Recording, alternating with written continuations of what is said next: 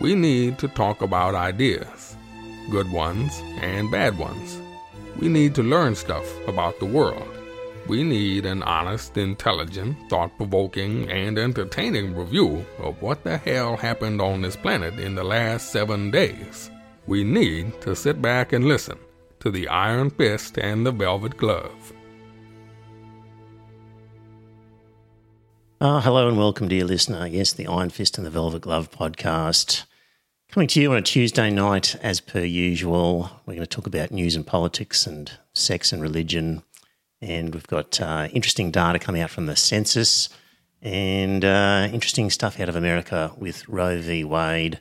If you're in the chat room, say hello. Daniel's in the chat room. He's already said hello. Good on you, Daniel.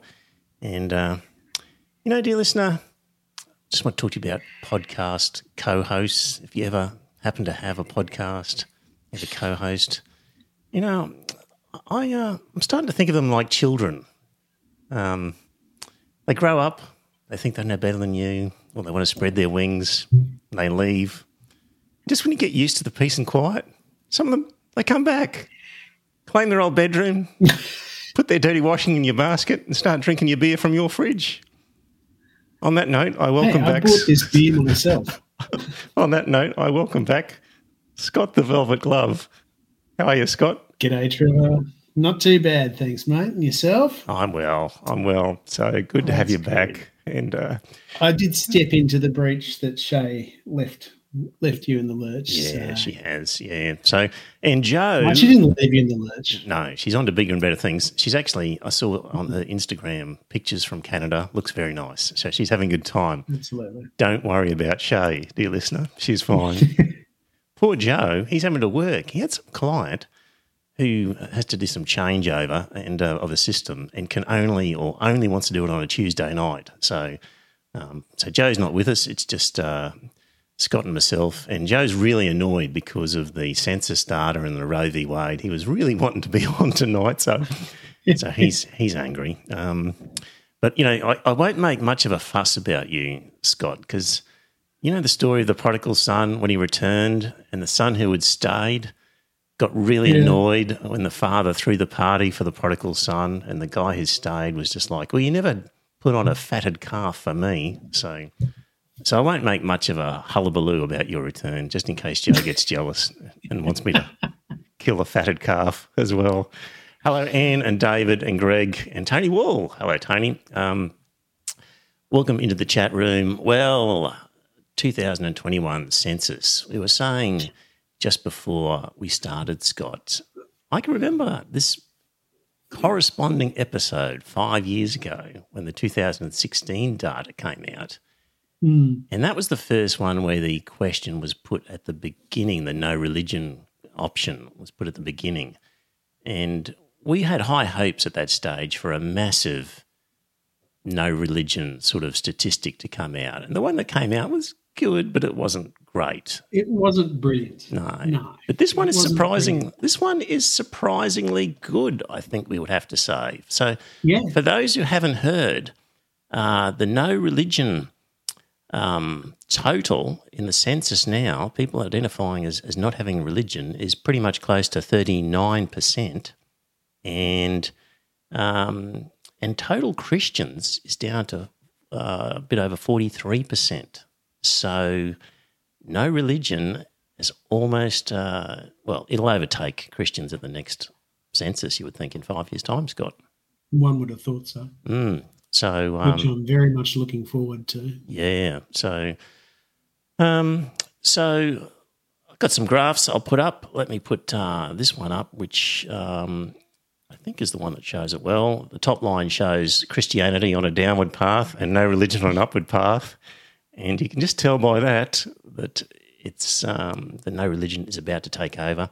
And, what does it matter? Well, according to the Australian Bureau of Statistics, data on religious affiliation is used for planning the location of educational facilities, aged care and other social services provided by religion-based organisations, for the planning and location of church buildings, for assigning chaplains to hospitals, prisons, armed services and universities, for the allocation of time on public radio and other media, and for sociological research. So according to the ABS, that's what the data's used for.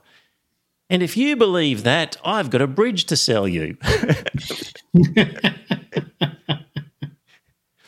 Because Scott Morrison and the likes, they just pile money into religious stuff wherever they can do it and get away with it. And it doesn't matter what the pro rata religious beliefs might be in the country or in any particular area. They will just look after their flock and not give a rat's about the rest of us if given half an opportunity. So bear all that, take it all with a grain of salt.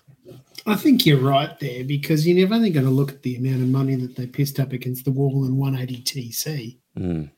Yes. And I mean, that was outrageous what they did there. Yes, we'll talk about that 180 TC in a little while. So let's just talk about some other statistics before we move on. So Christians, only 10 years ago, 61%. 5 years ago, 52%. And this time, 43%.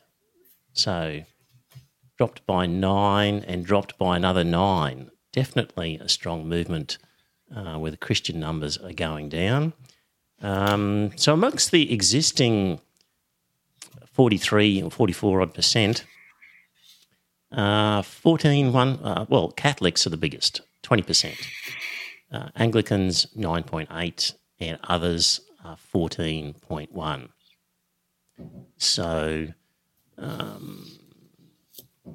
the others would be your, I guess, Pentecostals and Mormons and other sort of Christian sects. And your Presbyterians, which is what I was. Yeah. Okay. Yep. So, downward path of Christianity, and really there's sort of two big groups, because you've got Christians, you've got no religion, and then it's a long way to Islam, Hinduism, and all the others. So Islam, 3.2%. What else is next? Nobody really. Hinduism, 2.69%.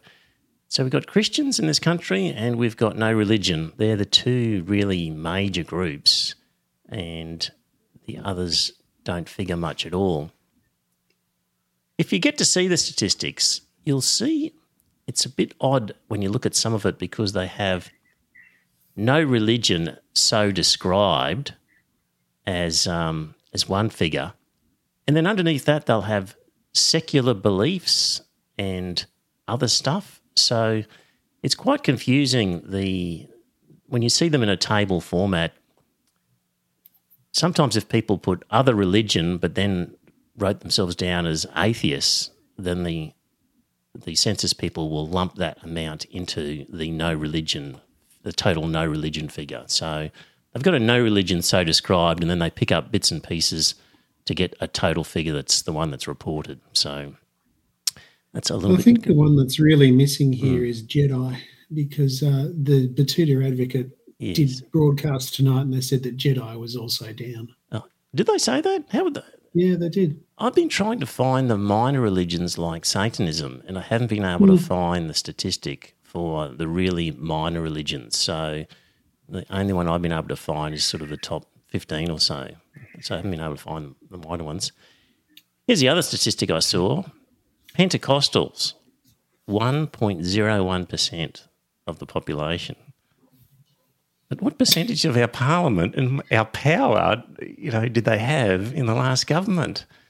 Between Scott Morrison and his inner circle of fellow Pentecostalists, huge power exercised by what was only 1% of the population.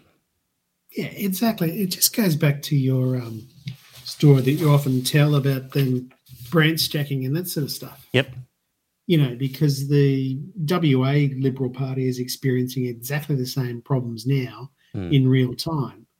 But I don't think they're going to be bright enough to work out that that's why they lost Curtin, that's why they lost the state election and all that type of thing, because the Christians are just going to bang on about exactly the same thing again and again. It's just one of those things. It's the only good news out of that is that it's going to keep them out of office for a good 3 terms, I would have thought. Mm. In the chat room, Tony Wall makes the point that the census question is still not framed correctly, and he's right, because he's right. It contains what's known as framing, because the question is, what is your religion? And you, rather than saying, are you religious? And then if yes, which one? It just says, what is your religion? Which assumes that you have a religion and asks you, and then puts the option of no religion as one of the answers there. So David in the chat room says we were encouraged to put no religion over Satanism, Jewish, Pastafarian, etc. And I think it was a good idea. Definitely good idea not to do the silly answers and to put in the genuine no religion answer. So I think that was a good idea, good advice. What else have we got on these statistics? I mean, it's just a good result, isn't it, Scott? Like, it's a great really result. Good result. It's a really great everyone's result. quite happy about it. And as I mentioned to you beforehand, Scott, am going to be looking at the data in different electorates held by Labor state candidates, particularly my local candidate, Jonty Bush. It'd be really good to be able to look at the suburb by suburb sort of breakdown of religion, and maybe in the leafy western suburbs of Jonty Bush's electorate, the no religion's up to 50%. Could well be. Don't know. And put that under a nose and say the Greens are going to be pushing for no religious instruction in state schools, and look how many are non-religious in your electorate and how few are Christian who care about it. If you want to keep your seat, you're going to have to do something. So that's where I'm going to be looking at. All right, Pentecostals, what the data's used for. So, Scott, you mentioned the 180TC rehab facility. So, which is owned and operated by the Hillsong Church. And I can't remember the exact details, but there was one of the guys that had checked himself out of a genuine rehab facility, went into this one and found himself washing Brian Houston's car. Brian Houston's car. That's it. Yes, that's the name I was hoping for. Yeah, there's an article in Crikey. I don't think Hillsong owns it, but they seem to be very closely connected to it. So they received $2 million in taxpayers' funds for this rehab facility. And according to the article from Crikey, he says it's tied to the Hillsong Church and described in this article as a Hillsong indoctrination centre with a mild interest in rehabilitation, was how it was described. And this guy found himself washing Brian Houston's car as a volunteer, and it's emerged that Hillsong donates about $300,000 to $400,000 a year to the 180TC facility, and there's a report which gives metrics on Hillsong's donation to 180TC, which it describes as a Christ-centred organisation, more than just a drug and alcohol rehabilitation program. And in their report, it says, quote, "It's been an exciting year for 180TC." Now, they don't go on to mention how many people that have recovered from an addiction. It's an exciting year because they recorded 80 salvations and 37 baptisms in 2022 alone, with one of our ex-students choosing to stay on for our graduate program where they volunteer for ministry. That's how they are measuring the success of their donations to 180TC is not in recovery from addiction, but conversion to the faith. Oh, Jesus Christ. So they're essentially buying conversions by taking advantage of people at their most vulnerable time. And there's a coffee lounge there, held after each Sunday evening service at Hillsong Hills campus. It's run by volunteers, and it's the only time and place where the inmates are allowed to see their families. So basically, the families of rehab residents are also being forced to attend Hillsong Church so they can also be brainwashed. What a setup. So there we go. So they really are a pack of thieves, aren't they? So if you think the government uses this statistical information to allocate funding correctly, nope. Yeah. Actually, Greg in the chat room says the Bureau of Statistics publicly announced a long time ago they would not accept Jedi and would bundle it into undisclosed. That's interesting. Hadn't heard that before. No, this is just from the Batuta Advocate that I was listening to this afternoon. They probably got it wrong. That was Greg in the chat room. What else we got here? What else? I think that's about it.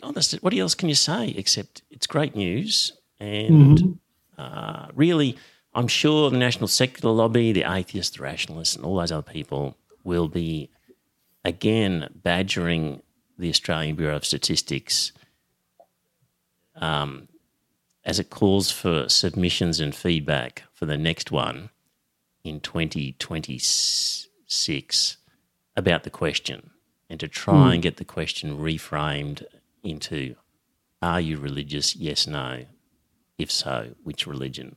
I gathered, though, from their conversations with the ABS wasn't too keen on doing that. I don't like their chances. But maybe new leadership, new management, who knows? So that was that. We're going to talk about Roe v. Wade in a second. But before we do, Scott, did you go and see Tom Cruise and Top Gun, like this latest Maverick movie? I didn't. Brian reckons it was just a little bit formulaic, I think was his words. He says it just seemed to be a little bit tiresome and boring. Right. I haven't seen it. I have no intention of seeing it. I can't believe that grown adults are raving about a Tom Cruise Top Gun remake. First of all, it's just difficult to watch because the guy's a Scientologist nutter. Very true. It's very hard to look at him and not have all that creepiness within it. And the second thing is that he bought the rights to the Jack Reacher novels and cast himself as the main character in Jack Reacher movies. And the whole premise of Jack Reacher was he was a 6'6" guy who was with shoulders that were 5 feet broad, and the whole point of the Jack Reacher character was he was a big man. And Tom Cruise has really ruined Jack Reacher's story for me, but that's just a little aside. So anyway, Tom Cruise is not a big man. There's a bit of propaganda in these sorts of movies. From Crikey, it says, if you enjoyed Top Gun Maverick but were troubled by its imperialism, militarism, American exceptionalism, misogyny, rainbow washing, formulaic nature, reliance on stock characters, ludicrous plot, dearth of barely disguised homoeroticism that really made the first one, then this podcast for you. It's called The Film Comment, which has a take on Tom Cruise, nationalistic cinema, and the concept of guilty pleasure. So, Film Comment, if you're interested. I do not understand the joy of it. And Daniel says, watched Top Gun 2 last night. It was just a rerun of the first one. Flight sequences were outstanding. The story itself was pretty boring. 3 out of 5 from our movie reviewer, Daniel Flanagan. Good on you, Daniel. Thanks very much, Daniel. That's a quick review. Thank you. All right, Scott, Roe v. Wade in America. We were talking about it again earlier, just briefly, and people are shocked.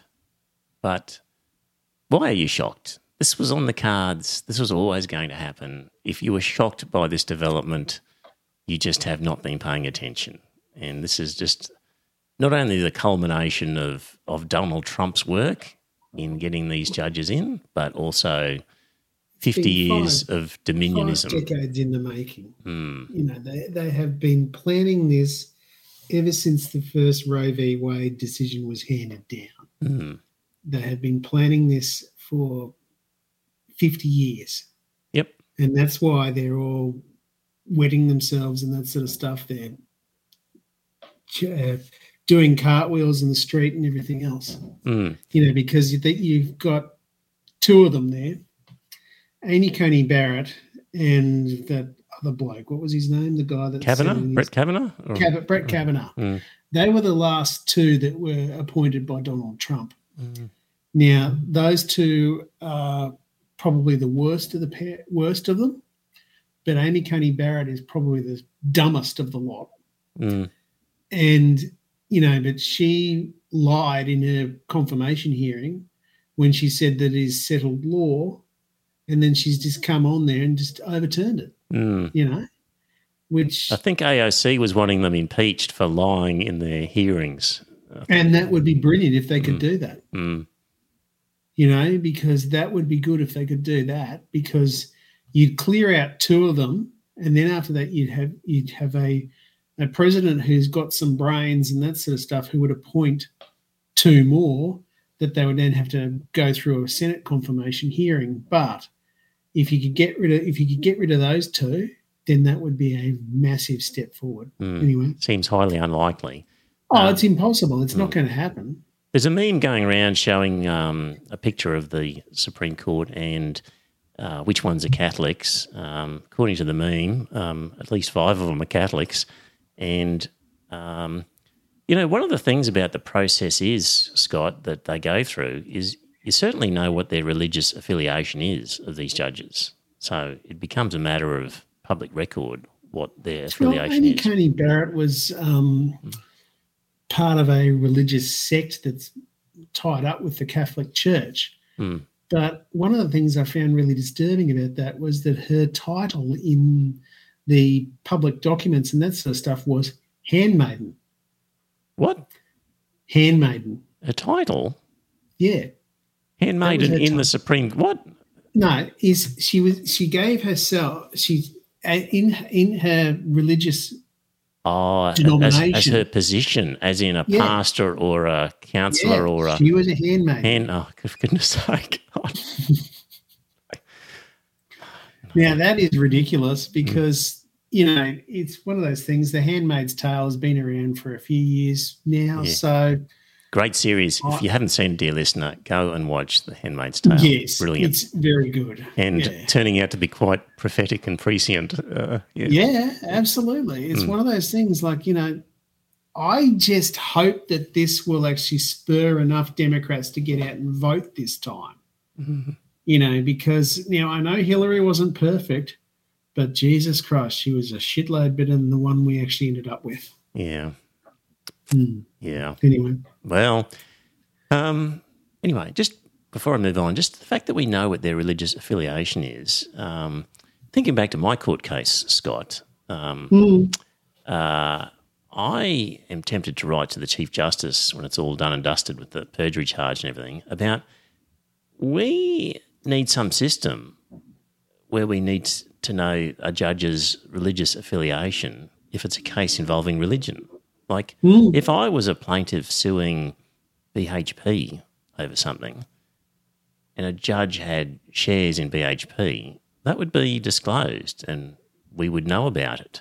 And so, you know, I think there needs to be a mechanism to make it easy for participants in the legal process to know these things, because it's a risky thing to come out and demand that a judge tell you what his religious affiliation is when there's no actual proper process for this. So anyway, and of course, as has previously been mentioned, the various state courts often have a start of a law year which begins with a mass in a Christian church, and I'll also be writing saying that's got to stop as a matter of principle. Urgency. So those two things, I think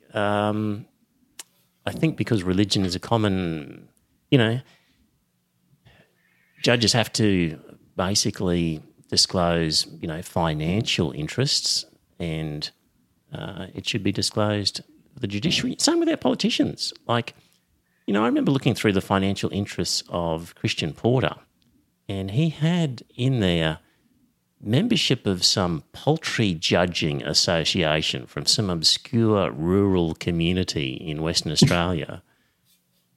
But he didn't have what religion he was while they were talking about a religious discrimination bill. So this is the sort of stuff that we need so we can know what is motivating people potentially, or at least be aware of it. And it came up because I did that interview with Kieran O'Reilly. Don't know if you had a chance to listen to it, Scott. But I did listen to it, yeah. So if you recall, dear listener, his case in Ireland was abandoned on one occasion because the judge was a friend of George Bush. And Kieran's case was about damaging military planes that George Bush was ordering to be sent to the Middle East. Iraq, wasn't it? Yeah.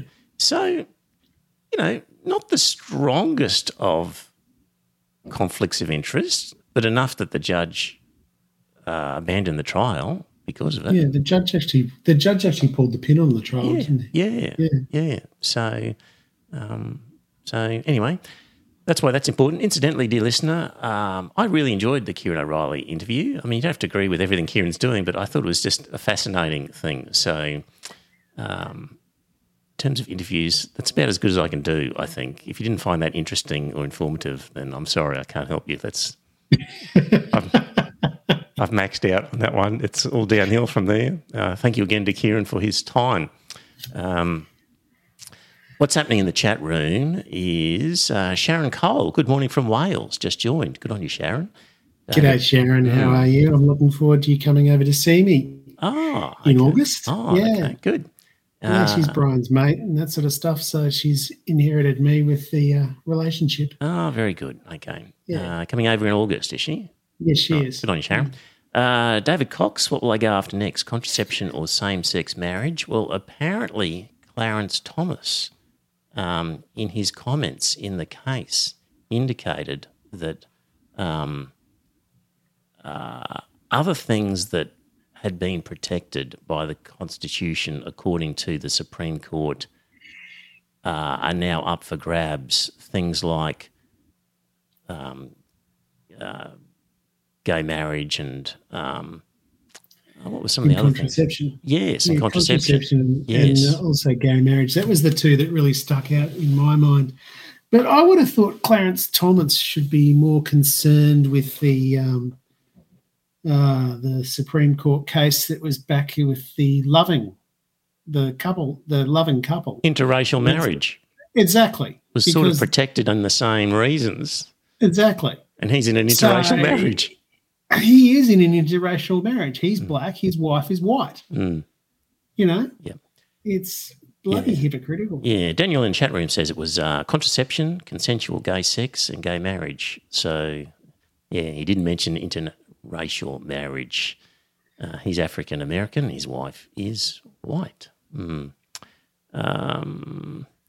She was also the nutter that was encouraging the Donald Trump forces and all that sort of stuff at the January 6th insurrection. Quite an active woman for a partner of a Supreme Court judge, very politically active, yeah. Tony in the chat room says, I hate to say it, but they didn't lie. They both left themselves the opportunity to claim they changed their mind since the hearing. Impeachment would not work because they could claim this. There we go. You could say that. You could just always say, well, I've changed my mind. So... good point, Tony. Twitter has been going off. Lots of good comments in Twitter. This one from John Fretchley was my favourite. You right there, Scott, or is it mucking up? I think you can hear me, Scott? It looks like he's... Yeah, I just couldn't hear you before. Okay. I'll keep talking while you keep bashing away that microphone. Yeah, just keep talking. I just got to get this right. Okay. On Twitter, John Fretchley said, Canada must feel like they live in an apartment above a meth lab. I like that. Ariana Huffington said, so to sum up the Supreme Court's week, life begins at conception and ends in a mass shooting. Yeah. That was the thing that I find incredibly stupid about this whole thing, is they honestly believe life begins at conception, but they didn't. It was a 110-year-old law or something like that they've now thrown out in New York. Well, arguably, so Ruth Bader Ginsburg did say that the reasoning and the rationale behind Roe v. Wade wasn't particularly good. No, that's right. It wasn't great reasoning. She believed that you should have gone down the road of equality rather than privacy. Rather than this implied, yeah. You just in either case, you're sort of looking for implied rights, sort of coming out of the haze of the spirit of a bunch of other sections. You're sort of reading various sections together and claiming an intent to create a certain right. So there is arguably a bit of reach in the way that Roe v. Wade was formulated. The thing to remember in all this is what the Supreme Court's decision basically says is that the Constitution does not enshrine the right to terminate a pregnancy. If you want that, it's up to the states to legislate it. And in an ordinary world, a sane America, this wouldn't be an issue. You would simply have the states passing sensible laws like the rest of the world, allowing lawful termination of pregnancies at various points in time up until the fetus becomes viable to be, on its own without, needing a mother to continue to gestate it. That's what should happen in a normal world. Is this should not be a big deal. Okay, the Constitution doesn't have this right in there. The forefathers didn't think to put it in there, which is funny. They were such progressive men, must have been busy rooting their slaves at that time and not really thinking about it. I mean, gosh, a Bill of Rights created 100 years ago or longer just didn't happen to have the right wording in it. In an ordinary, normal world, the states would simply pass laws to make this lawful and appropriate and everyone move on, which is, what happens in Australia. So we don't have a Bill of Rights. We don't have anything in the Constitution to protect the right to terminate a pregnancy. But guess what? The various states have come through and get there in the end of the day. That's how it should work. So got to sort of put that in its context.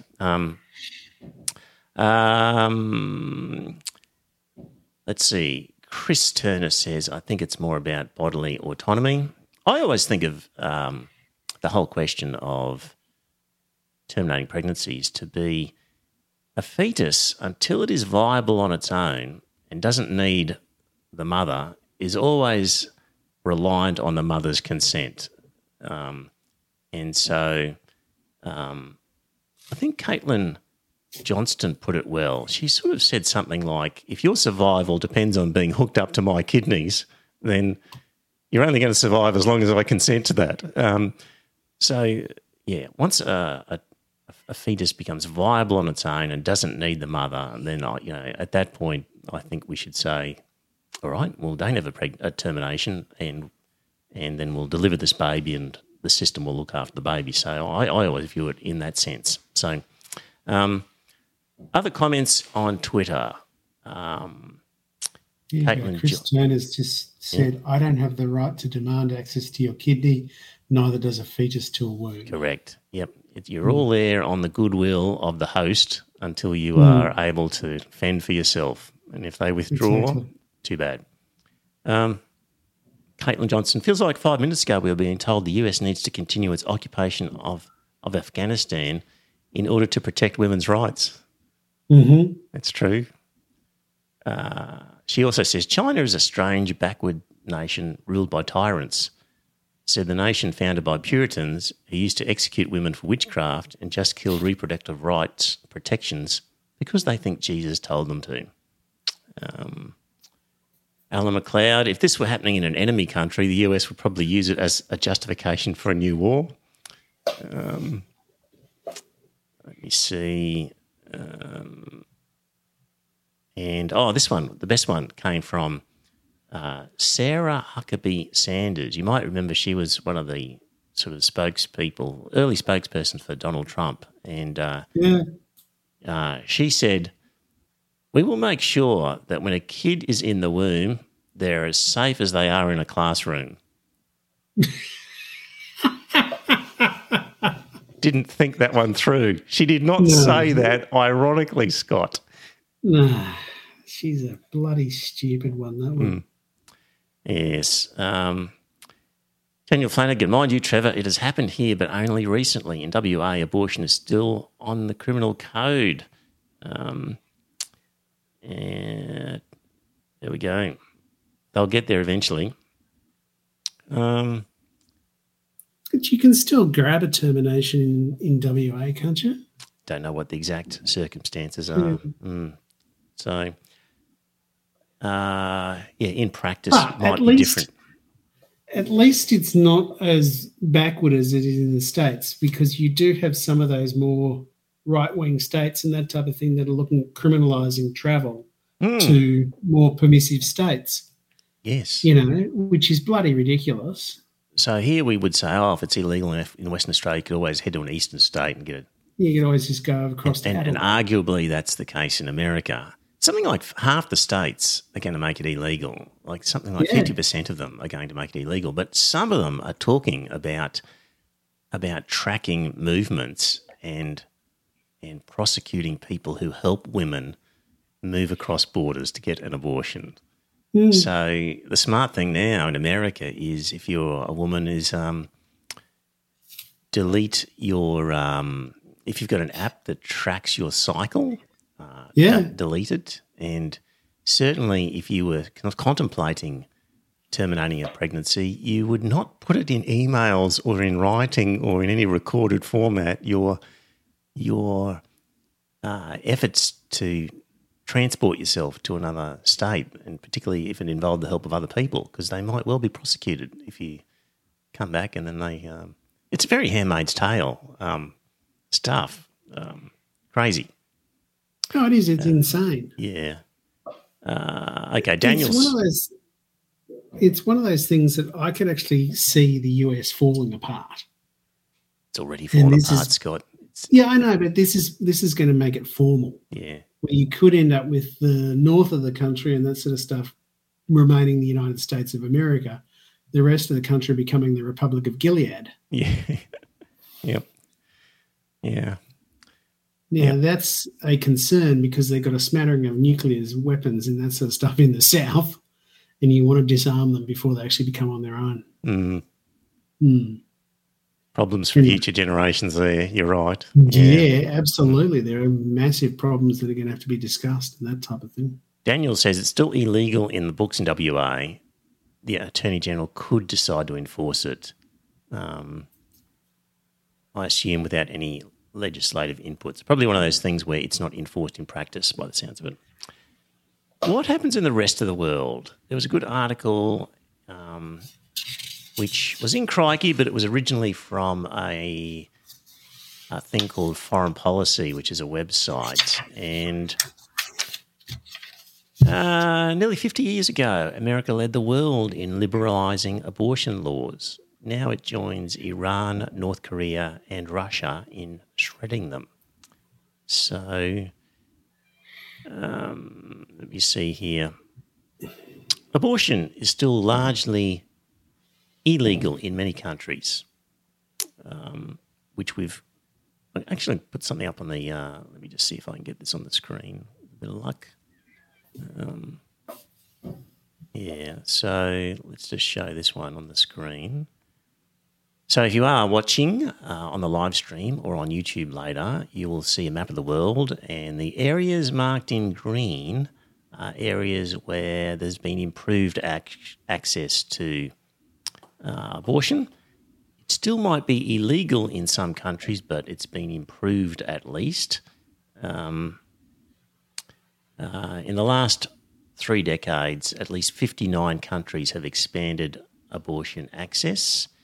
And if you're wanting to see countries that have restricted it, then that's in red on the map on the screen, and that's 11 countries, including Russia, North Korea and Iran and the US, and also in Latin America. So in Latin America, they've seen some dramatic changes against a backdrop of previously highly conservative laws that often made no exception for abortion, even in cases of rape and incest. The law's persistence was largely thanks to the role of, guess who, Scott? The United States. The Catholic Church. The Catholic Church, yeah, okay. Though anti-abortion politics have been taken up by US-backed evangelicals as well. There you go. So Catholic Church and US-backed evangelicals. So the strictness of the laws left the continent as the only region where births by girls under the age 15 were rising, and it sparked a public backlash. And there's a wider feminist movement now in Latin America.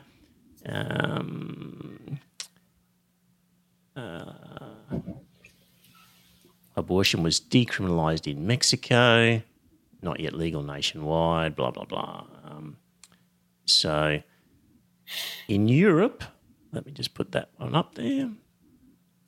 What were those 2 countries that were red? Yeah. It's Poland. Okay. Yes, indeed. So in Europe, more than 80% of countries have legalised or decriminalised abortion, and decriminalisation was common between the 60s and the 80s, although there's still some time limits for medical gatekeeping. Which I understand and that type of thing. Like, the reason why Roe chose 6 months was because that was when a fetus could live on its own outside of the mother's womb. Now, yes, with a fair amount of help, but that was why they chose 6 months. In the chat room, Greg asked, what's the timescale? This is the last 3 decades, and the green means that they've improved. The red means they've gone backwards. Green still might be that it's illegal in certain circumstances, but it's been improved at least, whereas the red's going backwards. So blue means no change, does it? I think that would be the case. And what else did they see here? Poland, where the country's constitutional court blocked one of the last available avenues for legal abortion last year. I think I remember seeing those protests. And Africa's still looking pretty bad. Let's skip forward for that one. And the other one would be Asia. Let's just quickly go forward to Asia. The majority of Asians have access to abortion, thanks mostly to legislation in India and China. In China, the battle for reproductive rights has taken off on a different form, with campaigners and anti-abortion American activists fighting against the forced sterilisations and coerced abortions used by the Chinese government as part of its family planning program since the 1980s. India has its own record of forced sterilisations, which continues to be imposed on poor and lower caste groups. But it has provided broad abortion access since 1971. South Korea and Thailand were latecomers, decriminalising abortion only in 2020 and 2021. North Korea is probably reversing that for demographic reasons. Strong abortion bans in Asia are generally the result of religious conservatism. Almost no Middle Eastern country has legal abortion laws, save for medical emergencies, with the exception of Israel. The same goes for Indonesia, the world's largest Muslim country, and Pakistan, which also has one of the world's highest illegal abortion rates. The Catholic Philippines, meanwhile, has one of the world's strictest anti-abortion laws. So, Scott, religion and history playing its part around the world. It buggers everything up, doesn't it? Yep. Indeed it does. That's That's why we joined the secular party all those years ago, ran for the Senate and as a secular candidate, Scott. Right. The thing about America is, as we mentioned before, this isn't just something that happened during Donald Trump's reign. This was a deal done back before Ronald Reagan. So let me just find this article here. How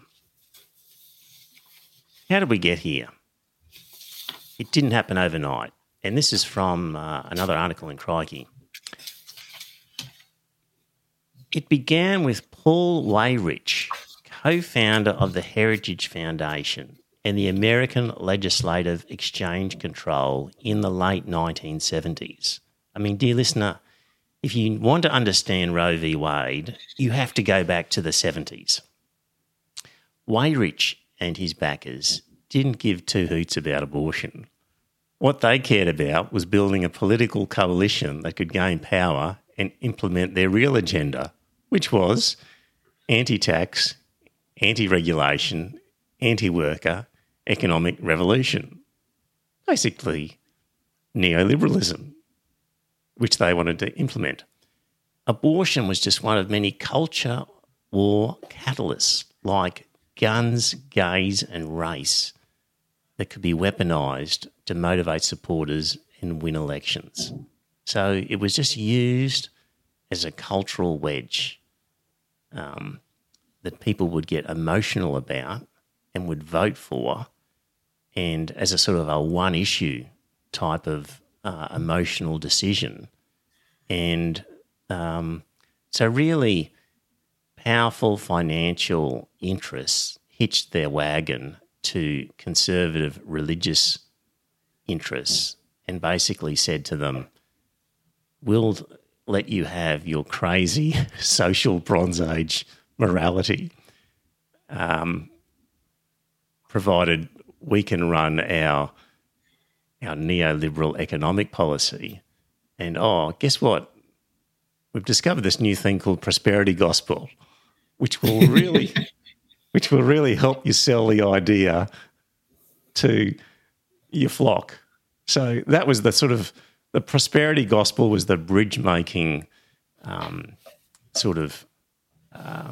glue that helped the conservative Christians convince their flock to get emotional about things like abortion and gay rights and vote for that, and really justified these neoliberal policies that they wanted to put through.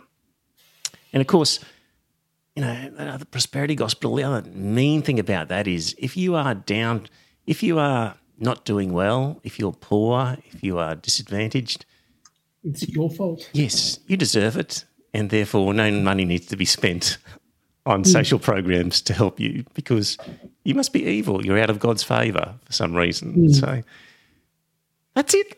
You have to understand all of that as part of the Roe v. Wade background as to how we got here. So it's not easy to fix when this has been the crazy, poisonous mixture that's been swilling around American society and contaminating it for the last 50 years. That's why half of these state legislatures will enact this anti-abortion law. Now they've got the green light from the Supreme Court decision. It's not an easy thing to turn around. There are no quick fixes for religious domination.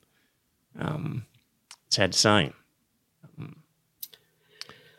It's one of those things like the United States is very, very slowly starting to turn the corner, like that Pew Research thing that was out a couple of weeks ago and that type of thing, that they said that they were getting very excited because you've now got, 15 or 20% of the population actually saying they're atheist. Mm-hmm.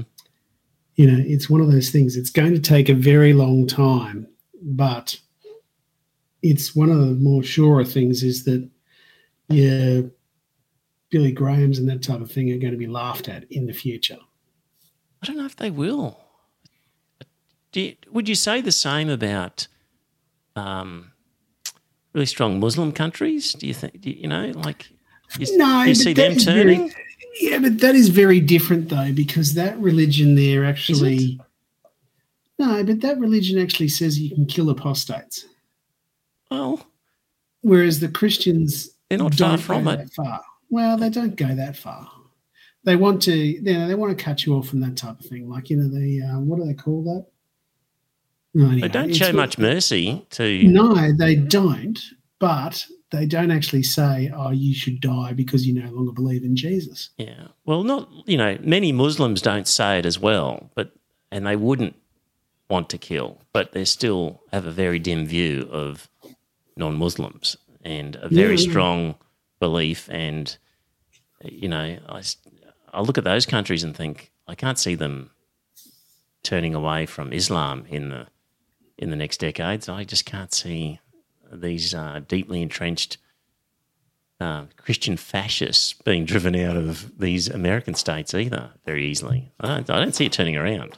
No, it's going to take a long time, but it will turn eventually. Now, the problem that you've got in the South is that they are already deeply entrenched, so removing them is not going to be easy.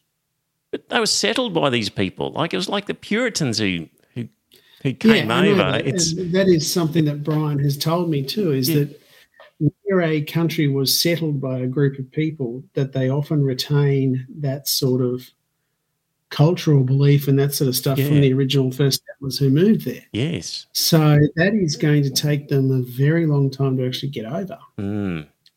Yeah. You're probably right. It certainly does look impossible now. But, we've had Roe v. Wade before. Roe v. Wade has currently been thrown out, but Roe v. Wade will be back again. Now, one would hope that the next time round that they don't just base it on the right to privacy or anything like that, that they actually go through and look at it differently. The current judges are, they're all nuts. That's going to stay conservative for another 20 years. And at the time when some more judges drop off, if the Republicans are in charge, there'll just be more judges. You just get another bunch of conservative judges. Yeah. That's why I think that the Democrats should actually take a long, hard look at the Supreme Court and say that, you can only be here for 10 years and then after that you got to go back down to the appellate court and that type of thing. So they've just got this constant renewal. Well, you just have to retire at an age. I mean, I'm pretty sure our High Court judges retire at a certain age. Sure. I don't think they can be any older than 70. Something like that, yeah. A compulsory retirement age would be the way to go. Now, RGB would have been gone, but she arguably stayed far too long. Yeah. She did. That was a mistake. Yeah, absolutely. She should have stepped down when Obama was still president so that he could have put in someone else to replace her. Just reading further on from this article, Ronald Reagan delivered their revolution. The Republican establishment tolerated the zealots because they were a means to an end. Except the zealots never gave up. They found their own champion in Leonard Leo, another faceless man who laboured relentlessly to usher Roe's repeal. Leo, networking via the Federalist Society and the Judicial Crisis Network, worked with Mitch McConnell and billionaire donors, and he built the pipeline from classroom to courtroom to install reliable loyalists through the nation's courts. His name will not be found on this Dobbs v. Jackson's Women's Health Organisation decision, but he is its silent author. So as we mentioned before, there were times when the Conservatives thought they knew that a judge was conservative, and when a president appointed that person as a judge, they thought, great, this person will be conservative. And then, to their dismay, when these people got in, they weren't as conservative as they thought they were, made decisions they didn't like. And they said, that's it. We're really going to vet these people now. We're going to watch these people almost from the cradle and make sure that they are hardline conservatives, and we're going to watch everything they do so that if we do put them forward to be on the Supreme Court, we will know for certain that they're going to be conservative. That's what the Federalist Society does. So they're the ones that actually do get in front of Trump and that type of thing to say, oh, this is judges you can choose from. Yeah. Yep. And, you know, where does the money come from? You know, who can do this? Where's the money come from? Well, it's just it suits the vested interests to do this. So when the article goes on, this leads to the larger reason behind Friday's travesty, privileged apathy. Millions of women and men who support abortion rights voted for politicians and judges who don't. They did so election after election. They did so because of political tribalism. They did so because they supported such candidates on other issues and fooled themselves that while the zealots might chip away here and there at abortion access, they would remain unaffected. They would always have access to safe legal abortion for their daughters and mistresses should the need arise. They were wrong. Their willful blindness has been exposed, and American women are collateral damage of their myopia. He goes on, the zealots who spent decades building to this moment have seized their greatest victory. They won't stop now. Rights to contraception, IVF treatment, marriage equality and consensual sex between adults, each protected by the same constitutional principles that sustained Roe v. Wade, are all in their sights, and they aim to ban them all. And they'll drive a stake through the Establishment Clause that separates the state from religion. So in America, you shall not, the state's not allowed to make laws for the establishment of a religion, and that's kept the public purse away from religious schools and institutions, but that is being eroded. And the US is going to follow Australia in that regard. You know, we fund private religious schools. That has not been the case in America, but this Supreme Court is going to make sure that it does happen. So they've already done that with Maine, because Maine they had a case there where people wanted their kids to be educated in a private Christian school, and Maine said that if there was no state school available, then they would pay for that kid to go to a private school. Now, this particular Christian school was absolute complete nutters. They taught in class that the earth was created in 7 days and all that type of thing. And so that's why the courts had consistently ruled against them. But the Supreme Court has just handed down a judgment saying that, no, well, you know, you've got to do that. All you need is one little crack. Give an inch, they'll take a mile. It was one toilet block for Mother Celeste in Goulburn. Yeah, I know. And look where we are now. Shitloads of money. Yeah. Now we've got private schools with multiple swimming pools, shooting ranges, polo fields, and God knows what else. This is very wrong. This article finishes off. Many people think politics is boring or doesn't affect them. Many are cynical and confuse this with being smart or superior. Many think they have more important things to worry about. Many have a pox on both their houses mentality. These attitudes are what the zealots count on. As Pericles warned 2,500 years ago, just because you do not take an interest in politics doesn't mean politics won't take an interest in you. Very true. What else have I got here? I've got an article by Chris Hedges that's going to be a long one, and he really goes to town on Christian fascist ideas.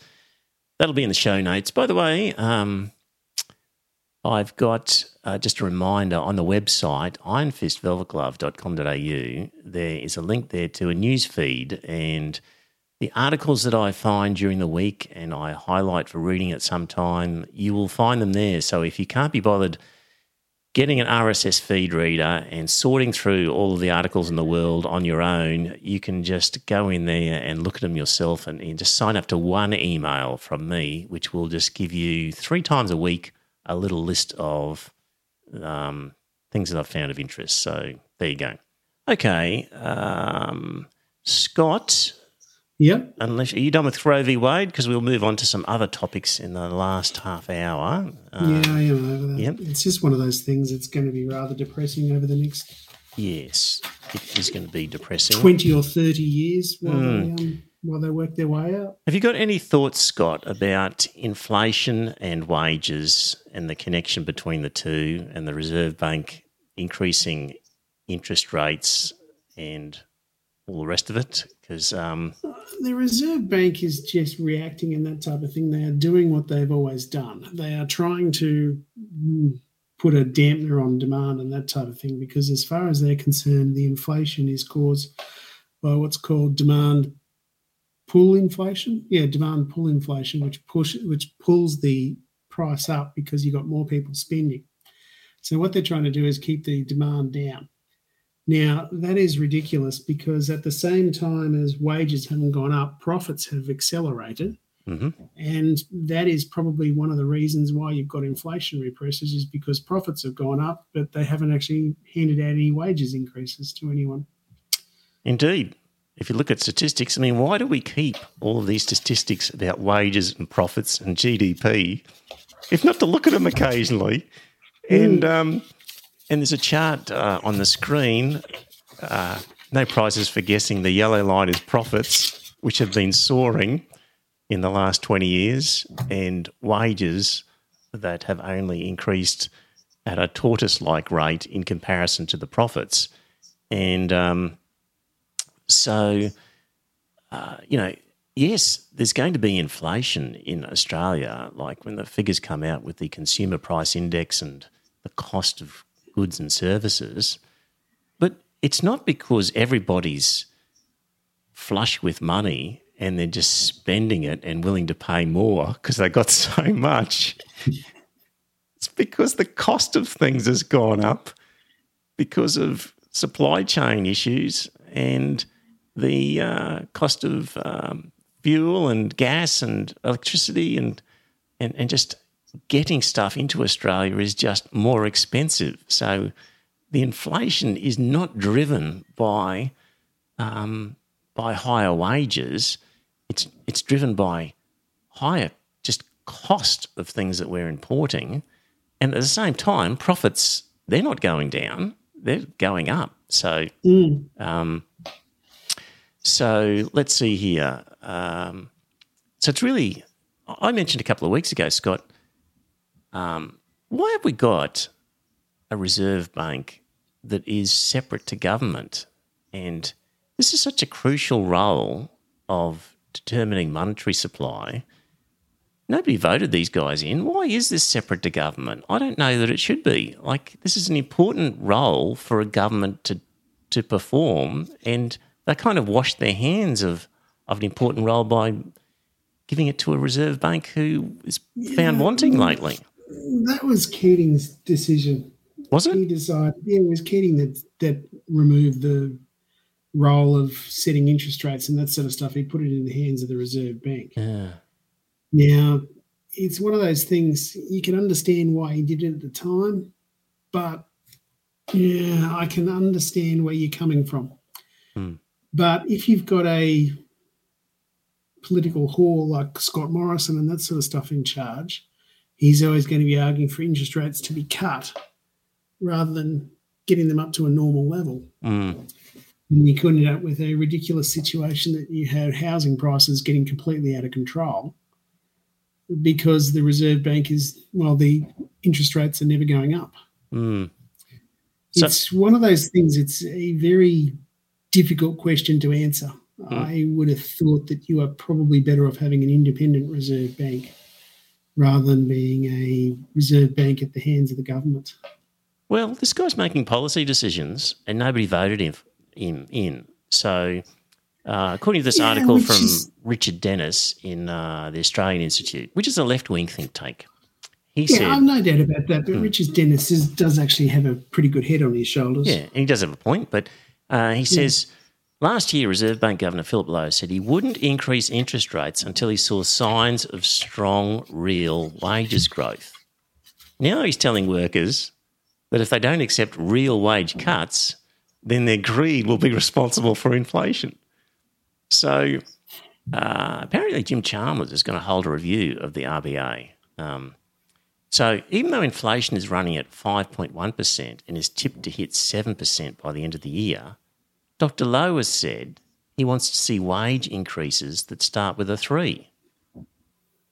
And if wage increases become common in the 4 and 5% range, then it's going to be harder to return inflation to 2.5%.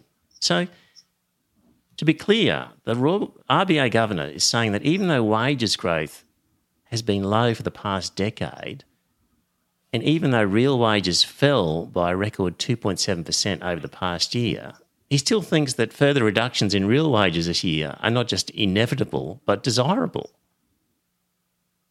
So he's saying, inflation's 7%, but I only want wages to go up by 3. So he wants all of us to take a 4% pay cut. No mention of profits. No mention of saying, I only want profits to be starting with a 3. This rhetoric of wage price spiral is hardwired into Australia's debates about inflation. But the reality is we are currently in a price profit spiral. As prices surge faster than they have in decades and wages fall, the share of gross domestic product going to profits is at record highs. It's never been a better time to be a capitalist in Australia, but it's workers who are being asked to tighten their belts. Now, in the chat room, Chris says, I run a small homebrew shop. I think that graph would be more useful if it was broken down into sectors. Chris says we make no more money now than we did 5 years ago. We just have to pay suppliers more now. I don't classify, Chris, small businesses as capitalists.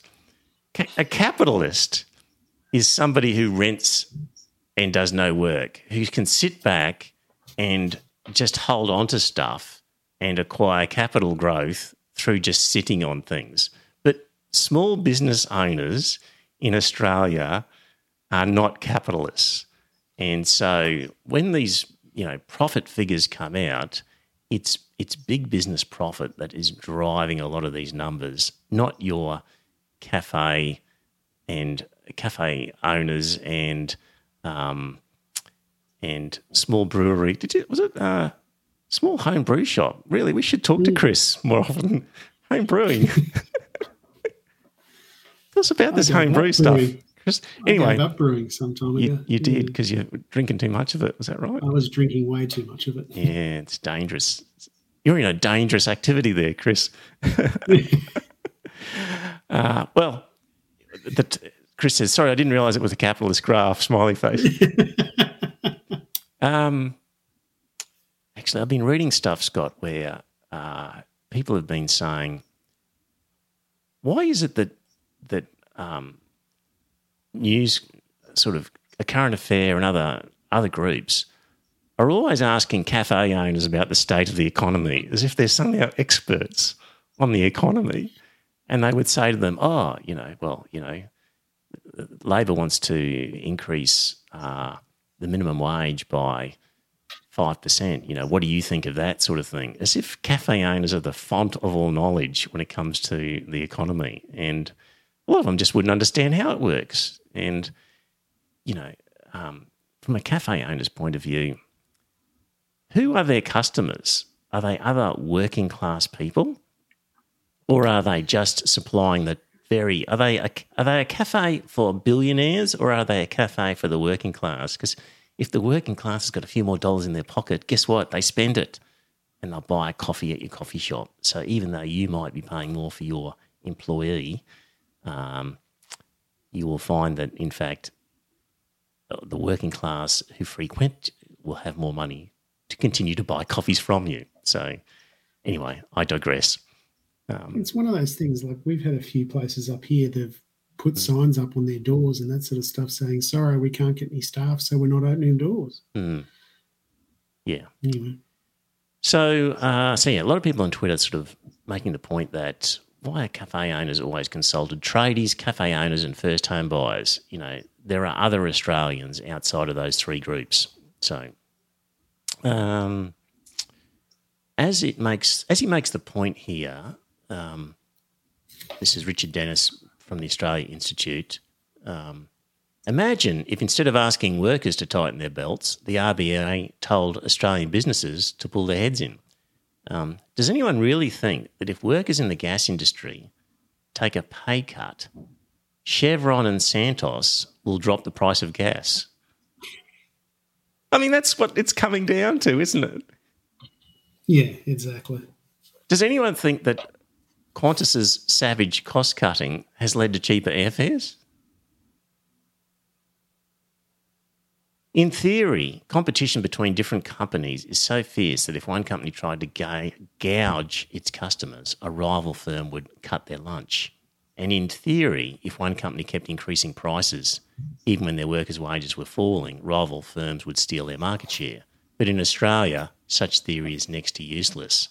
Our energy, retail, transport, grocery, banking and retail businesses are among the most concentrated and most profitable in the world. That's why we talk to cafe owners so much.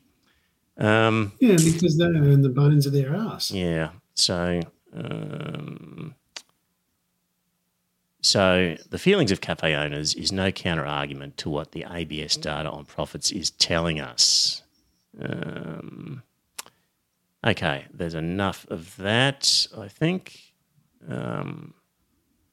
So, Scott, there's a lot of industrial action happening in Australia at the moment.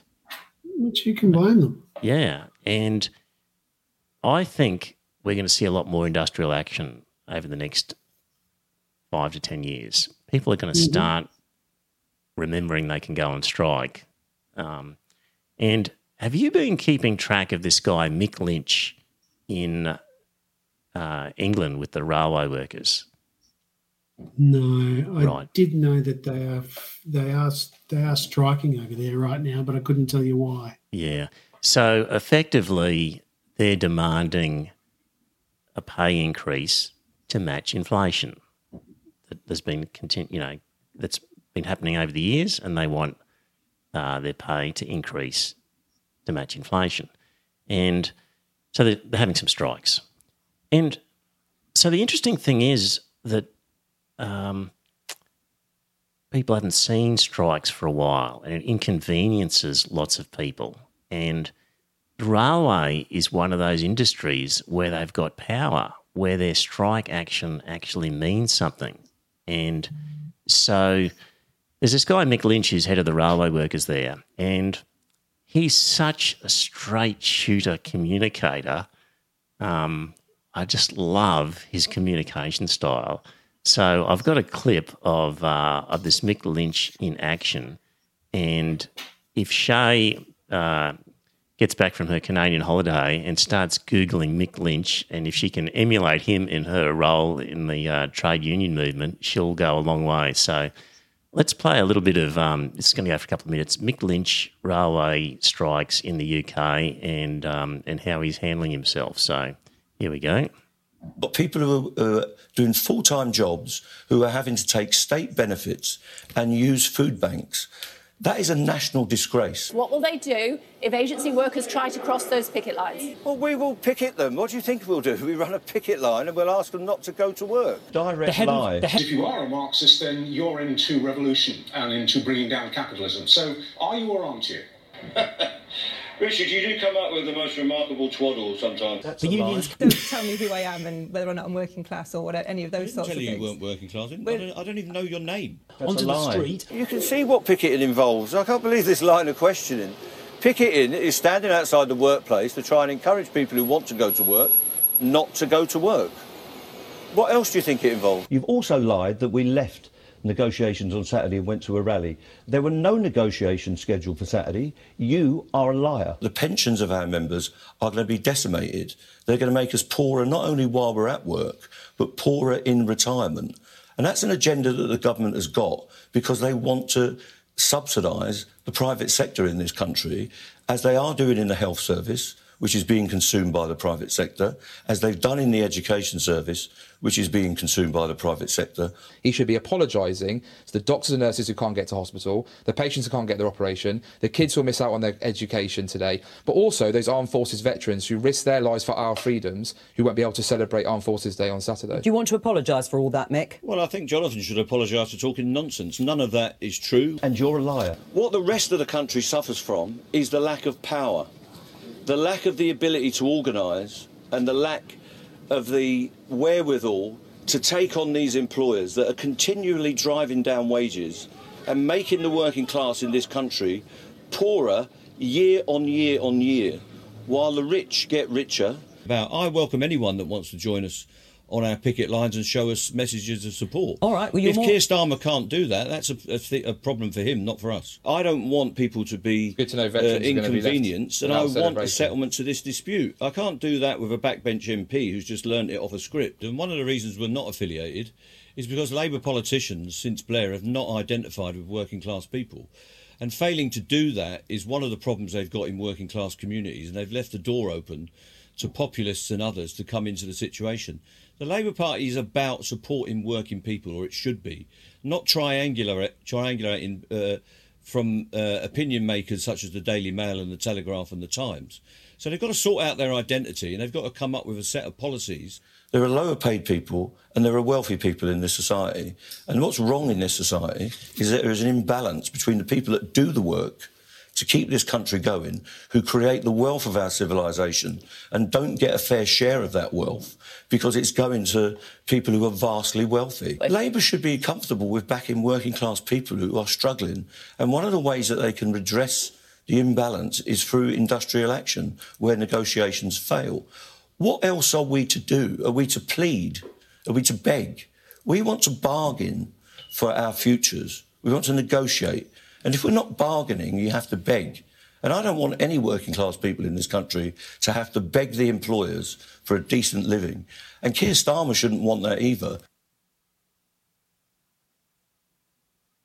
Oh, there we go. What a straight talker. Very powerful, isn't it? Yeah, very comfortable in front of the camera and just calls BS on people. Tells them when they're lying, when they are, and a straight shooter. Now, he was in favour of Brexit or some other thing, so he's not perfect. But, yeah, I think there's going to be more strikes and union action over the next little while.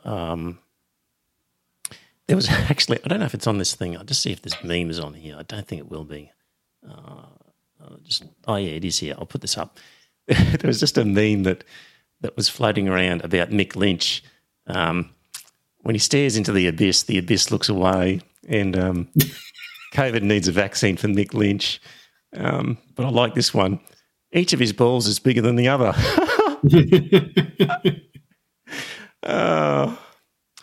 I mean, he's right. He's talking from a position of strength. Yeah. Because the union that he represents is quite a strong union. Yep. So he's doing the only thing that a worker has got is the ability to withdraw his or her labour. Mm. And that's what he's done. He's arguing that they should be withdrawing his or her labour to force a settlement with the employers. Mm. And this, now, it's one of those things. I mean, I don't really agree with him on Tony Blair because Blair, well, apart from the Iraq War and that sort of stuff, Blair was probably the pick of them. But Blair was a good Labor man for the working class. No, he wasn't a good Labor man for the working class. He was probably the pick of them compared to John Major and that type of thing. Right, but Major was a Conservative, wasn't he? Major was a Tory. That's Yeah. right. This is what I'm saying. He was the pick of them out of that pairing. But yeah, he was better than Major. I think the point of Mick Lynch was that he wasn't a proper working class supporter. Yeah, I know that. And it's none just of them one are. those things.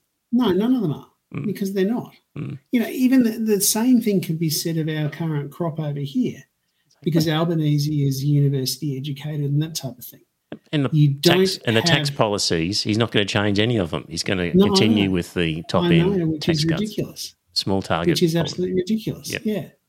It's one of those things that I find absolutely crazy is that, if they were to really tackle something, if they actually decided to tackle imputation credits, they've probably got opportunity to do that now, and they can still get back in 3 years' time. But they've also just cut the staffing entitlements for the crossbench, which is ridiculous because that has now made the Teal independents the enemy of Labor. Whereas the Teals, if they got together and they really honed in on some of the things the Labor Party actually stands for, then they're going to find a few of them are wanting. I was reading, though, that some of those staffing levels actually are arguably excessive.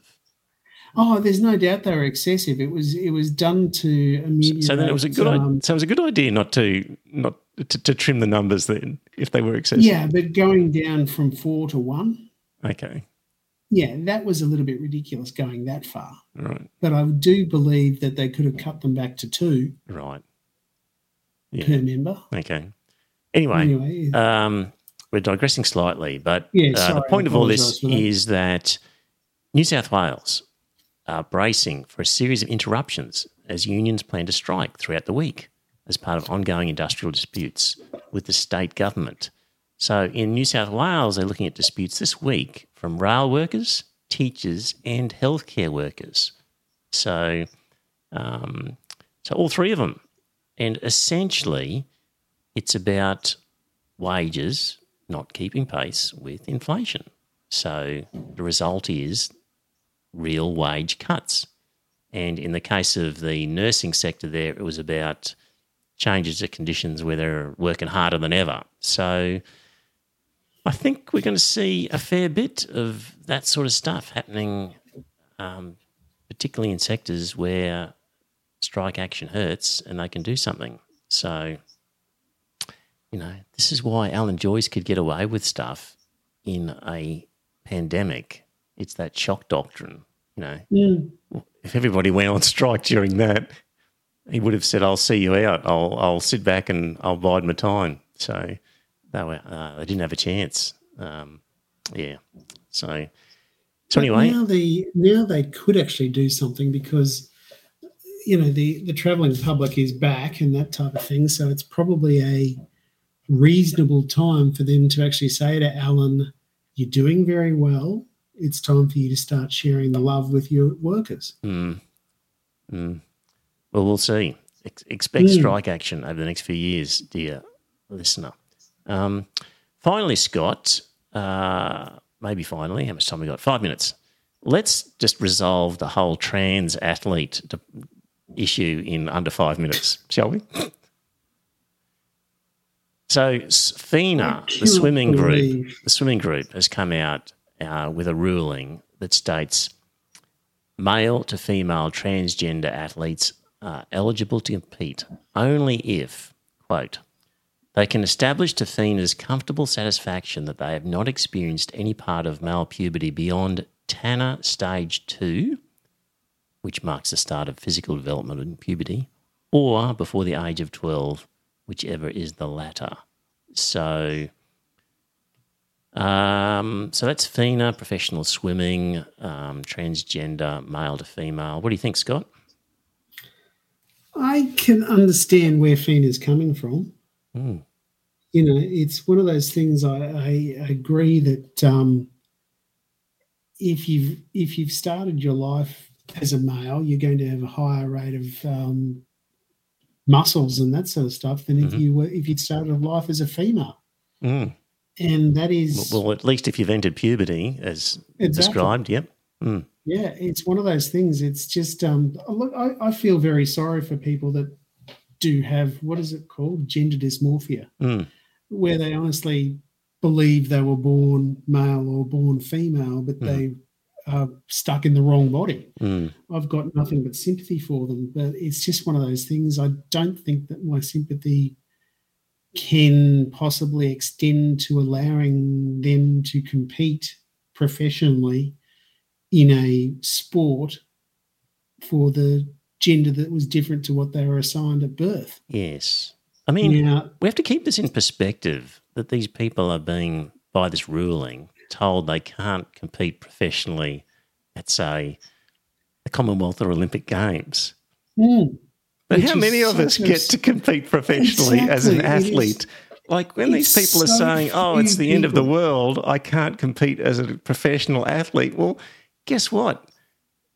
Join a long, long, long queue of people who dreamed and worked hard of being a professional athlete, but for one reason or another, usually because they just weren't good enough, were not able to fulfill the dream of being a professional athlete. You can still swim.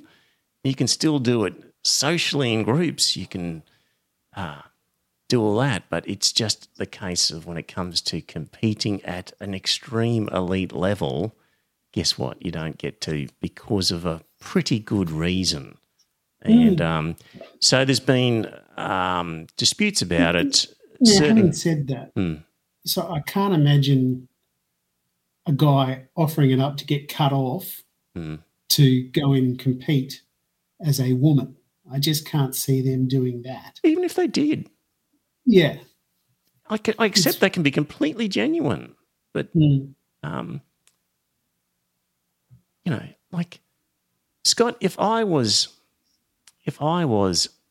transitioning from male to female and I had prior to the transition been an elite athlete of whatever sort and then thought, well, you know what, I'm just going to keep in that same sport and look, I'm going to clean up, I'd be embarrassed by it.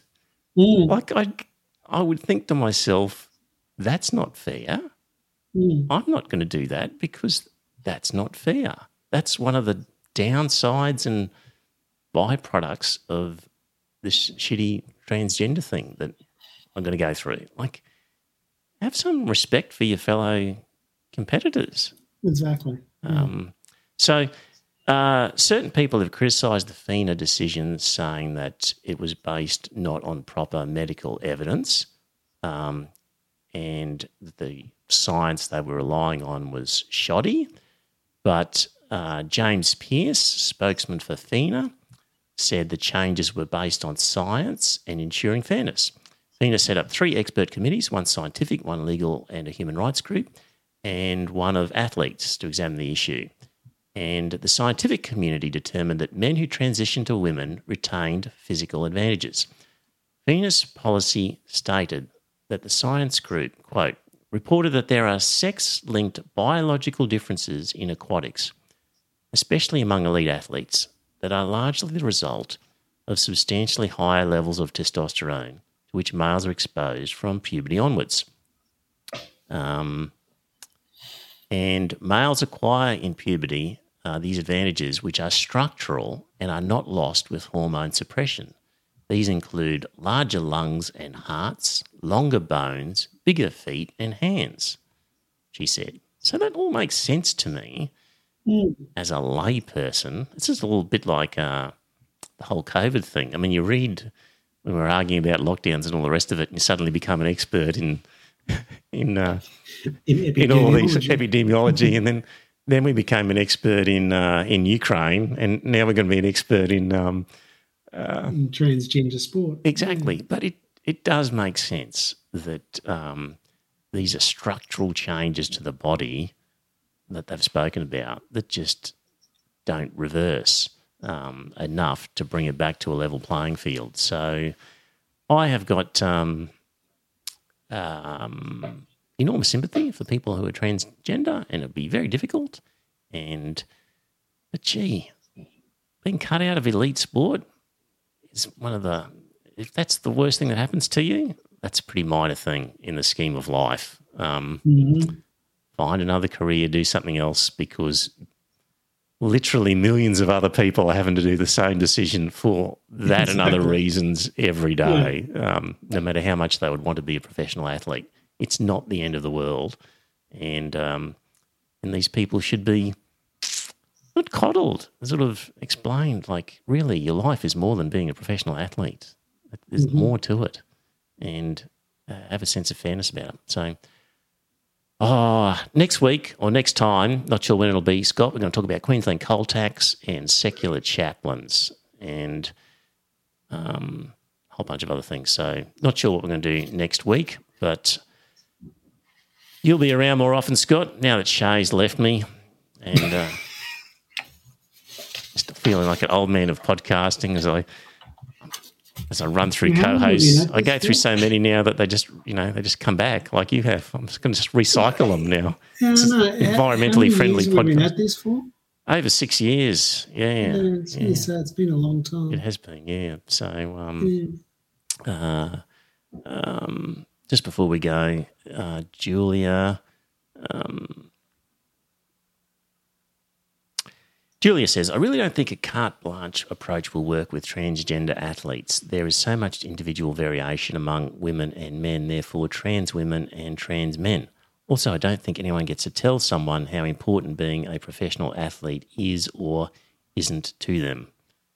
Well, yeah, I can understand where she's coming from, but it's one of those things you got to look at it and you got to say to themselves, okay, it's not the end of the earth if you don't make it.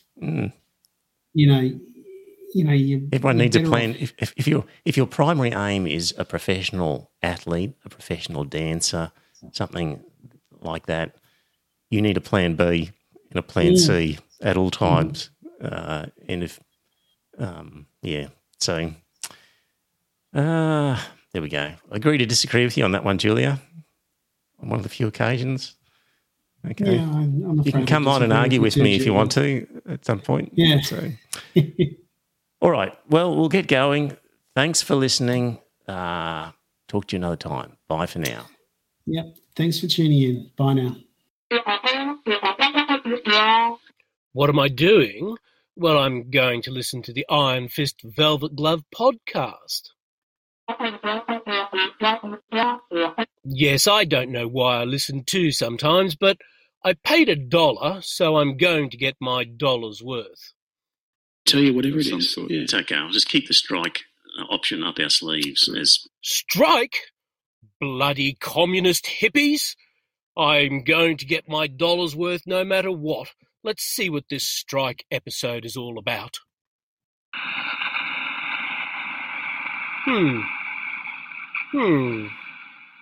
Interesting. You know, fist, glove, 12th man. This is some of the most intelligent comments you have made all year. Well, dear listener, did you enjoy that episode of the podcast? If you did, I've got a favour to ask. First up, tell some friends. Let them know about the podcast. You'll be discussing something at some time, and you might be repeating something I've said. And when you're talking to your friends, say, hey, I heard this on this podcast, and it's worth listening to. And maybe pick an episode that you think's a good one and direct them to it. Like, grab their phone and go to their podcast app and search for Iron Fist Velvet Glove and subscribe on their behalf on their phone and just put the word out. The other thing is you could become a patron and support the show. So if you go to our website, you'll see a link to Patreon, and there are some different options for subscribing and paying per episode. And really, the amount that you pay depends on what you get from the podcast. So there's different levels ranging from $1.50 Australian to, I think, $10 and various ones in between. It's really, what do you think it's worth? Is it worth a cup of coffee? Is it worth more than that, less than that? Whatever you get out of it, because not everybody gets the same. Maybe you don't listen to the whole thing. Maybe you never talk about it with people. Maybe you really couldn't care less half the time whether the podcast is there. It'll be different for everybody. So if you get a lot out of the podcast, contribute a bit more. If you don't get much, contribute less. But in any event, you can subscribe there. If you don't like the idea of a regular subscription, the website has a link to a PayPal donation, so you could just do a one-off donation every now and again. So there you go. It'd be good to spread the word, get a few more listeners, and that way, look, if we ended up getting more listeners and more money, we could do maybe a second episode or more special episodes, provide some more content. So it's up to you. If you think it's worthwhile, let people know. Thanks.